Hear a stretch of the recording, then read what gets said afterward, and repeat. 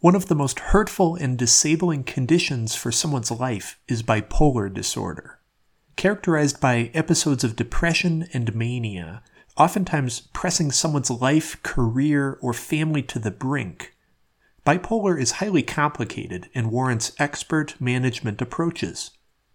On this episode of Through the Trees, we sit down with one of those experts, Dr. Chris Schneck of the University of Colorado Department of Psychiatry and the Helen and Arthur E. Johnson Depression Center.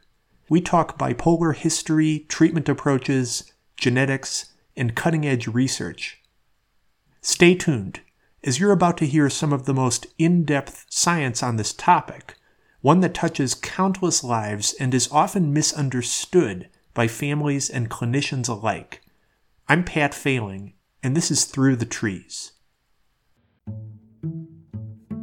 Addiction treatment healthcare is vast territory, much of it having yet to be fully charted. It also is a field with some of the most passionate and interesting of clinicians. Each week, we walk the addiction treatment trails, learning from experts of all backgrounds and specialties. My name is Pat Failing, and I'm an addiction psychiatrist for Cedar in the University of Colorado. You're listening to Through the Trees, the Cedar Addiction Treatment Podcast. Well, this is Dr. Pat Failing, and I'm here as part of the Through the Trees podcast. I'm very excited today to sit down with Dr. Chris Schneck. Dr. Schneck is a psychiatrist for the University of Colorado Department of Psychiatry, and we are sitting at the Helen and Arthur E. Johnson Depression Center. This is a very advanced clinical center that's part of CU Anschutz and the University of Colorado. And we're going to spend some time and talk about one of the most complex and important psychiatric conditions that we see in healthcare, which is bipolar disorder. So I'm very happy to sit down with you, Dr. Schneck. Thank you for being here. Thanks very much, Pat. So Dr. Schneck, you have, I would say, probably worldwide expertise in advanced education, research, and treatment of bipolar disorder. Tell us a little of your background. What got you into this in your career? Yeah, well, I had always had an interest in mood disorders. And early on in my career, I was fortunate enough that there was a large NIMH study, a national study called the STEP BD study. And STEP stood for Systematic Treatment Enhancement Program for Bipolar Disorder. And Colorado was one of the sites, and they needed investigators for that study. And it was through working on that study that I started working with real national and international experts in bipolar disorder, folks like Dr. Gary Sachs at Massachusetts General and Dr. Joe Calabrese at Case Western. And they were folks that helped teach me about bipolar disorder and all of its complexities. Sure. And then it sounds like you got involved in both clinical care and research of this condition? Yeah, I certainly started out absolutely as a clinician, but then later on began doing research with a friend and collaborator, Dr. David Miklowitz, who needed a psychiatrist to help him with his studies. Tell us a little bit of some of the real conditions. So if you had a patient seeking care and they thought they had bipolar disorder, like a total blank slate, what would you want to know to determine if they had this condition or not? And expanding a little bit on what does it really look like? Yeah, so when we talk about bipolar disorder, one of the principal elements is when patients get either manic or hypomanic. And mania is a mood state in which patients typically feel very euphoric. They also can feel quite irritable. They need very little sleep. They can sometimes go literally for days without sleep. They often will describe having their thoughts race. They'll talk quite quickly to try to keep up with their thoughts. They can become much more impulsive and have behavioral changes. So, for instance, they may start spending lots of money. They can have increased sex drive and be sexually promiscuous. They can walk off of jobs impulsively. They can walk out of marriages impulsively. They can also get extremely irritable. They seem to have unlimited amounts of energy. And in its most extreme states, these patients can become psychotic. So they may hear voices. They may feel like they have special powers or gifts, like being able to read people's minds or put thoughts in people's heads or take thoughts out of people's heads. Sometimes they can get what's called referential thinking, where they will feel that the environment or things around them are sending them special messages. So they may watch a television show and feel like that show is speaking directly to them and may change some of their behaviors. So that's in what's called a fully manic state. And typically those patients end up in a hospital, in an emergency room, or sometimes jail. There's another condition called hypomania, which it has many of those same symptoms, but it's much less. It's attenuated. But nonetheless, the patient clearly feels different and behaves differently during those episodes. And then these patients can also get quite depressed. And in fact, when you look at bipolar disorders over the course of a lifetime, it's really the depression that causes more of the problems for many of these patients than the manias or hypomanias, and it tends to be the more common mood state. Okay, so that's good to know. Do these people have almost like more often depression compared to mania? Yeah, that's right. There's a study that was done by Lewis Judd, which showed he followed patients over about 10 years. And these patients had either bipolar 1 disorder, and that's when they have full manias, or they had bipolar 2 disorder, in which patients have episodes of hypomania, but also depression. And what he found over that study was that patients who had bipolar 1 disorder actually had 3 times as many depressive episodes as they had manic episodes, and patients who had bipolar 2 disorder had about 37 times as many depressive episodes as hypomanic episodes. So despite the fact that we use mania and hypomania to define these illnesses, it's really the depression where the patient spends most of their time and tends to be, unfortunately, the most difficult thing to treat when you try treating these folks. So very fascinating, especially what you mentioned about the mild bipolar, the bipolar 2. You said 37-1 ratio of depression to hypomania. That's right. And actually, I wouldn't necessarily call bipolar 2 disorder a milder form of the illness, okay, although the hypomanic episodes are milder. If you really look at functionality and how these patients do, it really is as severe a disease as bipolar 1 disorder. Okay, so that's important to know. And also, do you consider bipolar 2 actually an outright different condition than bipolar 1? We really think about these illnesses much more now on a spectrum. And on one end of the spectrum is major depression, and on the very far end is schizoaffective disorder. So in those patients, they have chronic psychotic symptoms, but also have mood fluctuations. And what we've come to appreciate much more over time is that rather than there just being bipolar 1 disorder, bipolar 2 disorder, there are these things we call bipolar spectrum illnesses, in which patients may not meet what we consider the full criteria for either of these diseases, but clearly have mood cycling, clearly have lots of elements of bipolar disorder, but don't meet our somewhat rigid definitions as defined in the DSM as to what is bipolar 1 or bipolar 2 disorder. So we tend to call that, previously we used to call it bipolar disorder not otherwise specified. DSM-5, we now call it bipolar disorder unspecified.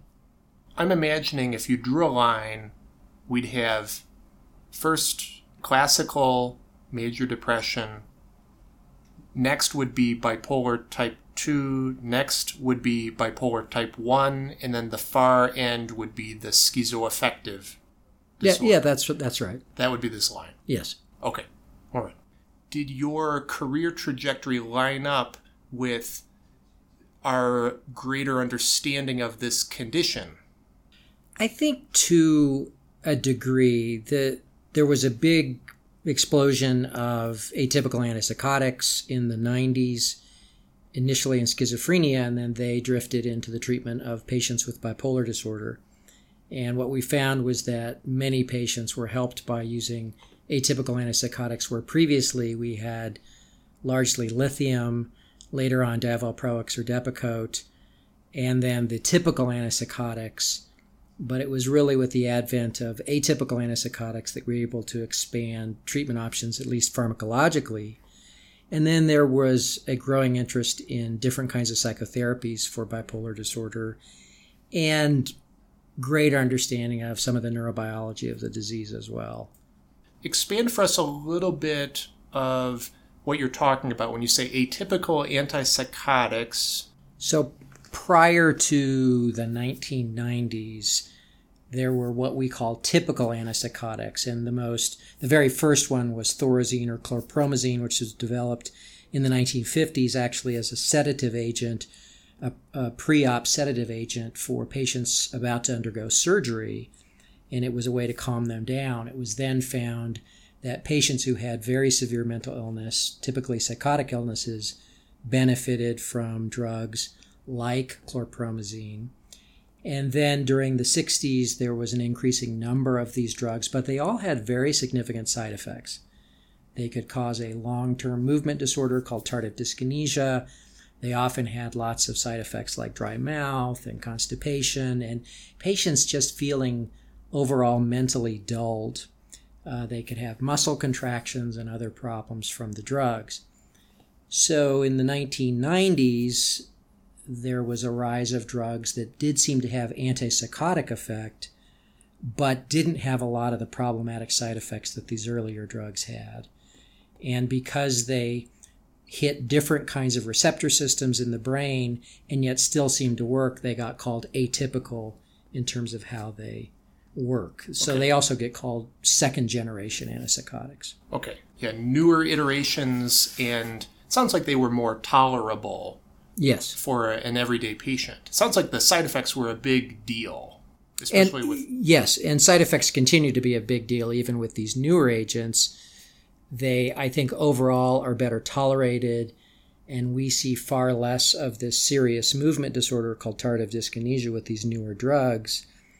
But they have their own set of problematic side effects like weight gain, oversedation. They can put patients at risk for diabetes and metabolic syndrome and high cholesterol, high lipids, things like that. Okay. Experience the compassionate care of CEDAR, the Center for Dependency, Addiction, and Rehabilitation. Located at the University of Colorado Hospital, we manage complex health needs in addition to addiction. To learn more, visit cedarcolorado.org. Dr. Schneck, tell us a little of some of the history of this in medicine. When was bipolar first really talked about? Well, interestingly, Hippocrates, the ancient Greek physician, and we take the Hippocratic Oath, really first described patients being manic or depressed. And a lot of his descriptions are absolutely consistent with modern-day descriptions of what mania and depression is. And that was around 400 BC, probably. And then interestingly, in about 100 AD, there was another Greek physician, Aretaeus of Cappadocia, who lived outside of Alexandria, believe it or not. Okay. And he was the first to link depression and mania as perhaps being the same disease. Of course, they thought that the cause of these diseases tended to be, things like excess bile or something like that. So very different ideas about what was the cause. And then you have to jump ahead quite a ways to a French physician named Falray in the mid-1700s who described a circular mood problem. And he, again, was linking both depression and mania together. And then finally it was Emil Kraepelin, the German psychiatrist in the late 1890s, who really defined a difference between schizophrenia, which he called dementia praecox at that time, and bipolar disorder, which was then called manic depression, that they were two separate illnesses. And then you jump ahead farther into the 60s, in which there was a better distinction between major depression or unipolar depression and bipolar disorder. And then finally, you get into more modern conceptualizations where, again, we think about these disorders as being on a spectrum. When was the term manic depressive kind of dropped and moved over to bipolar? Yeah, that's a much more modern phenomenon. I think in the 70s, for instance, I'm looking up at my shelf right now, and one of the major textbooks in bipolar disorder is called manic depression, or manic depressive illness, which these days one would consider sort of out of step with, how we describe it as bipolar disorder. And why that evolution came about, I'm not exactly sure, although it made better sense in calling one pole unipolar depression or major depression, and then bipolar disorder. It was clearly more descriptive and more medically accurate. So what do we believe is going on in the brain for somebody who has a bipolar condition? Yeah, that's something that researchers continue to struggle with. What we do know is that there's no single area of the brain that is affected. So, for instance, you couldn't biopsy somebody's brain and say, oh, they have bipolar disorder. What we think is that it's likely a problem in the way different areas of the brain relate to each other. So what we describe as neural circuitry and how neural circuitry works either normally or abnormally in the brain. And we can best appreciate that with functional magnetic resonance imaging, for instance. So if you just try to look at structural problems in the brain, it's pretty hard to tell that anything's going on. So, for instance, we do studies with adolescents where we try to look at adolescent brains who are either normal or have bipolar disorder or are at risk to develop bipolar disorder. And we subject them to a series of faces in the scanner. And these can be happy faces, sad faces, anxious faces, angry faces. And you look to see how their brain reacts. And what we see in, for instance, adolescents who have bipolar disorder is that they have a very reactive part of their brain called the amygdala, which is your fight or flight center, compared to patients who don't have bipolar disorder. And on the flip side, you have these outer structures, typically your dorsolateral prefrontal cortex, which helps regulate or control the amygdala. And those areas of the brain seem to be underreactive in kids who have bipolar disorder compared to healthy controls. So what we're reasonably confident is happening is that, again, the circuits between these different centers of the brain don't react normally compared to folks we feel as having healthy moods. So the prefrontal cortex, the part of the brain behind the forehead and the nose, is involved in the physiology of bipolar disorder. Interestingly, it also is highly involved in addiction. Habitual substance use can down-regulate the responsiveness of this region. Serving as the brake package for our brain, we need the prefrontal cortex to prioritize our life, say no to some impulses or desires, and help manage our moods. It's no wonder that the combination of bipolar and addiction can be a destructive spiral for some people. You mentioned a little bit about biopsy. Is that true with autopsy as well? Like if somebody lived a lifelong struggle with bipolar, would you be able to determine that on a brain autopsy after they passed away? Interesting question. I think the answer is clearly no, although just because I think that's true with any psychiatric illness, that you couldn't necessarily biopsy or do a postmortem examination on a brain and know just by looking at pathology or histopathology, oh, this person has schizophrenia or this person has bipolar disorder. Okay. I do have some patients who seek out advanced imaging clinics that will diagnose their bipolar through an image scan. Where do you stand on that? Yeah, I was just asked this question the other day in clinic. Unfortunately, our technologies are not such currently that you can make any diagnosis using a scanner. And the only way we see these differences in patients is making comparisons between groups of patients and groups of folks who don't have the illness. But at present, there's no way you can put somebody in a scanner and then say, oh, you've got ADD or you've got bipolar disorder, even though there are companies that have set themselves up and made those claims. I am highly dubious of their motivations. Okay, so that's important to know. I mean, so these are clinical diagnoses. These are made through somebody's story, or yeah, unfortunately, still in psychiatry in this day and age, the only way we can make diagnoses is through a very careful history. I know I'm grilling you with some advanced hardcore journalism questions here. That's what the Through the Trees podcast has become. Any thoughts about genetic testing for bipolar?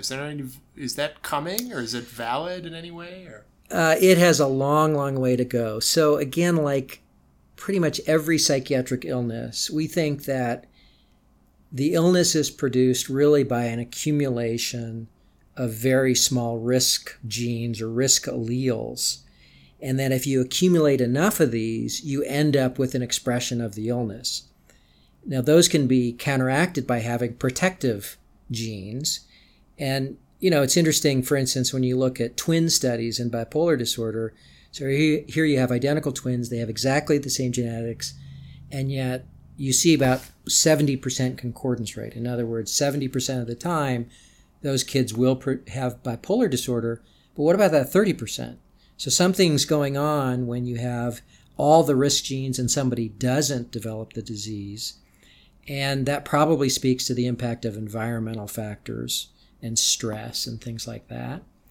But perhaps in the future there'll be some ability to have genetic testing for bipolar disorder, but right now it's not true, unfortunately.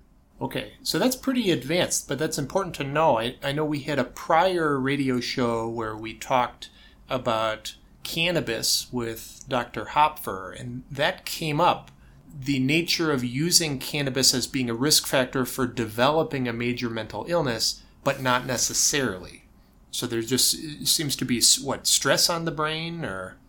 Yeah, and by the way, that's not to say that genetics aren't enormously important in bipolar disorder, because we know that if you have a parent, for instance, with bipolar disorder, the child has about a 10-fold increased risk of having bipolar disorder. Okay. So there is a large percentage of genetic transmission, and in fact, the studies that I've been involved in, which have been what we call high-risk studies, where we're looking at adolescents who have a first-degree relative who has bipolar disorder, and the child's developing mood symptoms. We know that if they have a parent who has bipolar disorder and the child is developing mood symptoms that are consistent with bipolar disorder, their chance of having fully expressed bipolar illness in 5 years is almost 60%. So Okay. There's a very large genetic load with this illness. So that's like a Bayes theorem situation. You have a parent with bipolar, so you have a 10-fold risk based on that, and then you have some early signs of symptomatology with the kid. Yes. So when you combine those together, you said it's about 60%. Over 5 years that Over they'll 5 convert. years. Yeah. Okay. Yeah. Okay. Are there situations in which somebody will present as bipolar, it will resolve, and they won't really have any problems over the rest of their life? That is a really interesting question, because I think we used to feel that if you get diagnosed with bipolar disorder, you definitely have it for life. But there is a question for when these kids, for instance, develop bipolar disorder, is there a chance they can, quote unquote, grow out of this? And I was at a conference a couple years ago in which one of the speakers, I think in a very compelling way, argued that there may be a percentage of these kids, in fact, that do have better trajectories and don't necessarily end up with the disease. The studies that I've been involved in most recently have been these high-risk studies, in which we're interested in, can you intervene early in the course of the disease and change the trajectory of the illness. The study that we've been doing looks at a particular kind of psychotherapy, although 2/3 of those kids also were on medications because their illnesses were pretty severe. But we are curious to know, if you intervene early with the psychotherapy, do you improve the outcome? Can you actually ward off the disease? We don't know yet. And we're also doing scanning of these kids to see, can you make changes in their brain ultimately using this kind of psychotherapy? What do you guess? What do you think you'll find? I'd like to think that it does make a difference. And in an early pilot study we did, it did seem to make a difference. It was a shorter study. So we've done a much larger study. It's a 3-site study, UCLA, Stanford, and Colorado. And we followed families and kids for anywhere from 2 to 4 years. And we're just looking at the data now. So we will have a better sense of, hopefully our intervention did provide some benefit. And what is the style of psychotherapy that you're talking about? So in this particular study, it was a kind of therapy called family-focused therapy, which, as it sounds, involves the whole family. But what we know is that when you educate families about the disease, when you educate the child about the disease, when you try to improve communication within a family, when you try to help them solve problems so that there's not as much stress and strain in the family, we know that folks with bipolar disorder do better in those circumstances. So this was a therapy developed by David Miklowitz, who used to be at Colorado, is now at UCLA. He originally did it in adults with bipolar disorder, and it clearly showed it was helpful. And then we did a study in adolescents who had bipolar disorder. The results, truthfully, were mixed in that study, and then it's since been modified to look at kids at risk for bipolar disorder. So with this family-focused therapy, I wonder if is some of the goal to try to almost alleviate emotional chaos in the household, like just calm down the household?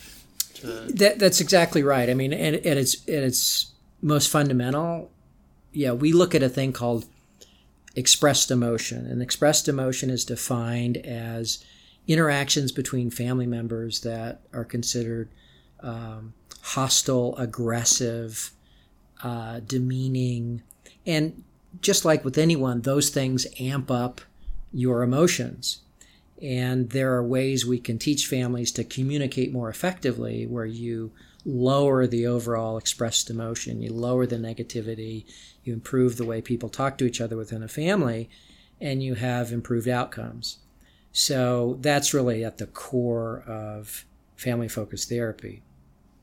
Sure. Well, very fascinating. That sounds like that's going on right now. That's very cutting-edge science for bipolar treatment. I think so. I think the main issue is trying to teach more clinicians about specific therapies for bipolar disorder. There's a psychologist here, Dr. Amy Sullivan, who is an expert in family-focused therapy. She actually received a grant from the Caring for Colorado Foundation to, in fact, teach other clinicians around the state about family-focused therapy. So hopefully we have more and more clinicians who can use these techniques to improve outcomes. Sure. Chris, what do you see in the world of substance use connected to bipolar? Yeah, it's an enormous problem. The two greatest comorbidities in bipolar disorder are anxiety disorders and substance use disorders. And about 60% of bipolar patients have a substance use disorder. Bipolar 1 patients have it more often than bipolar 2 patients. Men with bipolar disorder have it more often than women with bipolar disorder.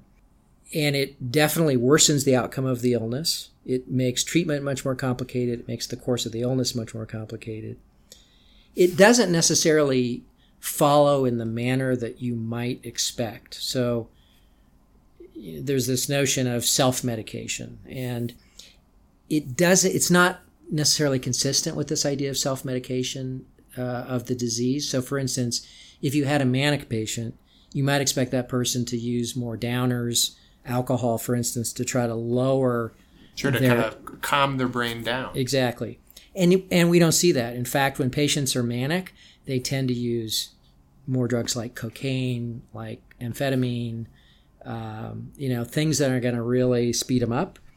And when they're depressed, more often they're using alcohol and marijuana.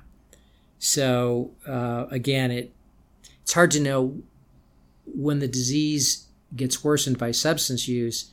Is it because of the actual substances they're using versus the effects of the drug? For instance, suddenly they're not sleeping, and we know that a patient who doesn't sleep, their mood will worsen. So if you're using lots of stimulants, there's something probably about the drug itself, but also now they're not sleeping and it's kicking off more of their bipolar symptoms.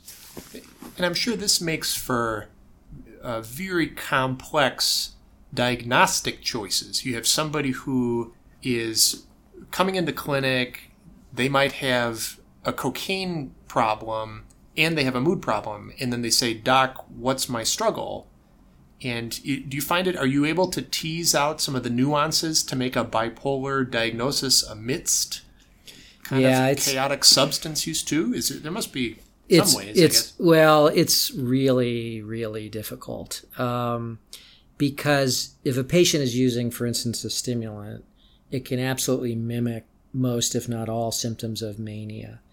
And what you try to do in your history taking is find out if there's any clear delineation of when they weren't using substances and did they have the kinds of mood symptoms that we think are consistent with having bipolar disorder.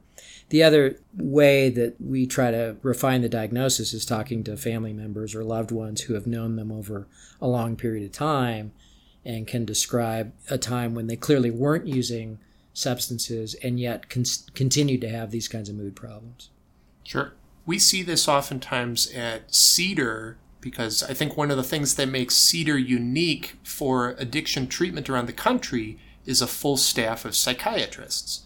And that's not common in dedicated addiction centers. And we were oftentimes called on to make a diagnosis of bipolar, to consider a medication approach for somebody who's also detoxing from substances. So we're trying to help them almost like recover on two battlefronts. Yeah, and the fact that you have psychiatrists there, I think, is enormously helpful since they have the range of knowing what these diseases look like without substance use disorders that are co-occurring. So that's helpful. Do you think there's any risk in erring on the side of treatment? I know we have side effect risk, but if you have somebody who you're on the fence about whether or not they have bipolar, would you treat? Like, would you offer treatment for a person? Yeah, I would. I think you're looking at risk-benefit, and while, as we talked about earlier, a lot of these medications do have side effects, there are a number of patients who take these medications and tolerate them exceptionally well. And if they do have an underlying mood disorder, to try to treat their substance use disorder without treating the underlying mood disorder is going to be enormously difficult. So, yeah, I think in those cases it is worth trying to treat them and then follow them over time and see how things go. Sure. In your opinion, do you have any favorite med approaches? Like, what do you really like to use with patients that you're treating? I would say this, that if a patient came into the office and clearly has bipolar I disorder, had never been on a medication, my first choice generally is lithium. Lithium is really the gold standard treatment, in my opinion, for bipolar I disorder. It has certain qualities that no other medication has. It does have some anti-suicidal properties. It can increase cortical gray matter, which we think is a good thing, certainly. And it seems to be one of the few drugs that likely can treat all three phases of the illness. And what I mean by that is it can treat mania, it can treat depression, and it can prevent future episodes. Because one of the problems with treating bipolar disorder is because you have these three different aspects of treatment, it's why many patients end up on multiple medications, because it's hard for a single drug to treat all three of those aspects of the disease. And then if you throw in that they have a comorbid illness like anxiety, you typically have to use another medication to try to treat that. So lithium comes closest, I think, to doing all those things. Okay. And then in addition has some properties that other drugs don't have. It sounds like lithium has yet to be defeated for bipolar management. Yeah, I think that's right. Despite the fact it's really the oldest treatment we have in bipolar disorder, it was FDA approved, I think, in 1970. It's still a very effective treatment for a lot of patients. And again, it can be a difficult drug for some patients to take. You have to monitor their kidney function. You have to monitor their thyroid. It can cause a tremor in some folks. And it is extremely dangerous in overdose. So you have to keep all those things in mind. Dr. Schneck, do you feel like there are any important myths about bipolar that you'd like to debunk? I think one of the biggest ones is patients should know that it is very treatable. And we are getting better at refining our treatments of the disorder. And we are getting better at refining psychotherapies and medications. So when you first diagnose somebody with bipolar disorder, it's an exceptionally scary diagnosis to hear, but it certainly can be well managed and well treated with good care. When you say good care, meaning combination approaches, medication and counseling? Yeah, absolutely. I mean, we know that the best outcomes are clearly achieved when you have a mix of medications and psychotherapy for most patients. And there's always exceptions to that, but combining the two is really an important element of treatment. And as I said, there are specific kinds of psychotherapies for bipolar disorder, not just family-focused therapy, which I've been involved with, but there's cognitive behavioral therapies, there's mindfulness-based therapies that are specific for bipolar disorder, an important kind of therapy called interpersonal and social rhythm therapy, which looks at what we call social rhythms, which is patients' routines during the day, which can really help regulate patients' mood when they have set sleep times, set wake times, get physical activity, have regular social contact. Those things are enormously important in acting as mood stabilizers. Well, almost as if you are teaching somebody to be a better caretaker of themselves? Yeah, and really understand their illness and the nuances of their illness, what things likely make their moods worse, what things make them better. It's what we call relapse prevention planning, to really understand for you as a specific individual, what are your early warning signs that your disease is worsening, and what are the strategies that you have that work best for you to try to ward off a mood episode. So very useful and a patient-centered care approach. Yeah, that's right. For that. That's exactly right. Are there ever times that you see somebody in clinic who comes in and describes having bipolar disorder and you think they in fact do not have a bipolar condition? Yeah, absolutely.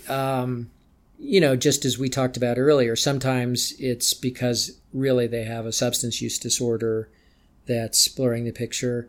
There are personality disorders that can in many ways have a lot of the same symptoms as bipolar disorder, certainly borderline personality disorder, in which a patient can have great mood lability, impulsivity, that can often sound initially like bipolar disorder, and it often takes a while to try to really understand the patient's history to decide do they or do they not have bipolar disorder.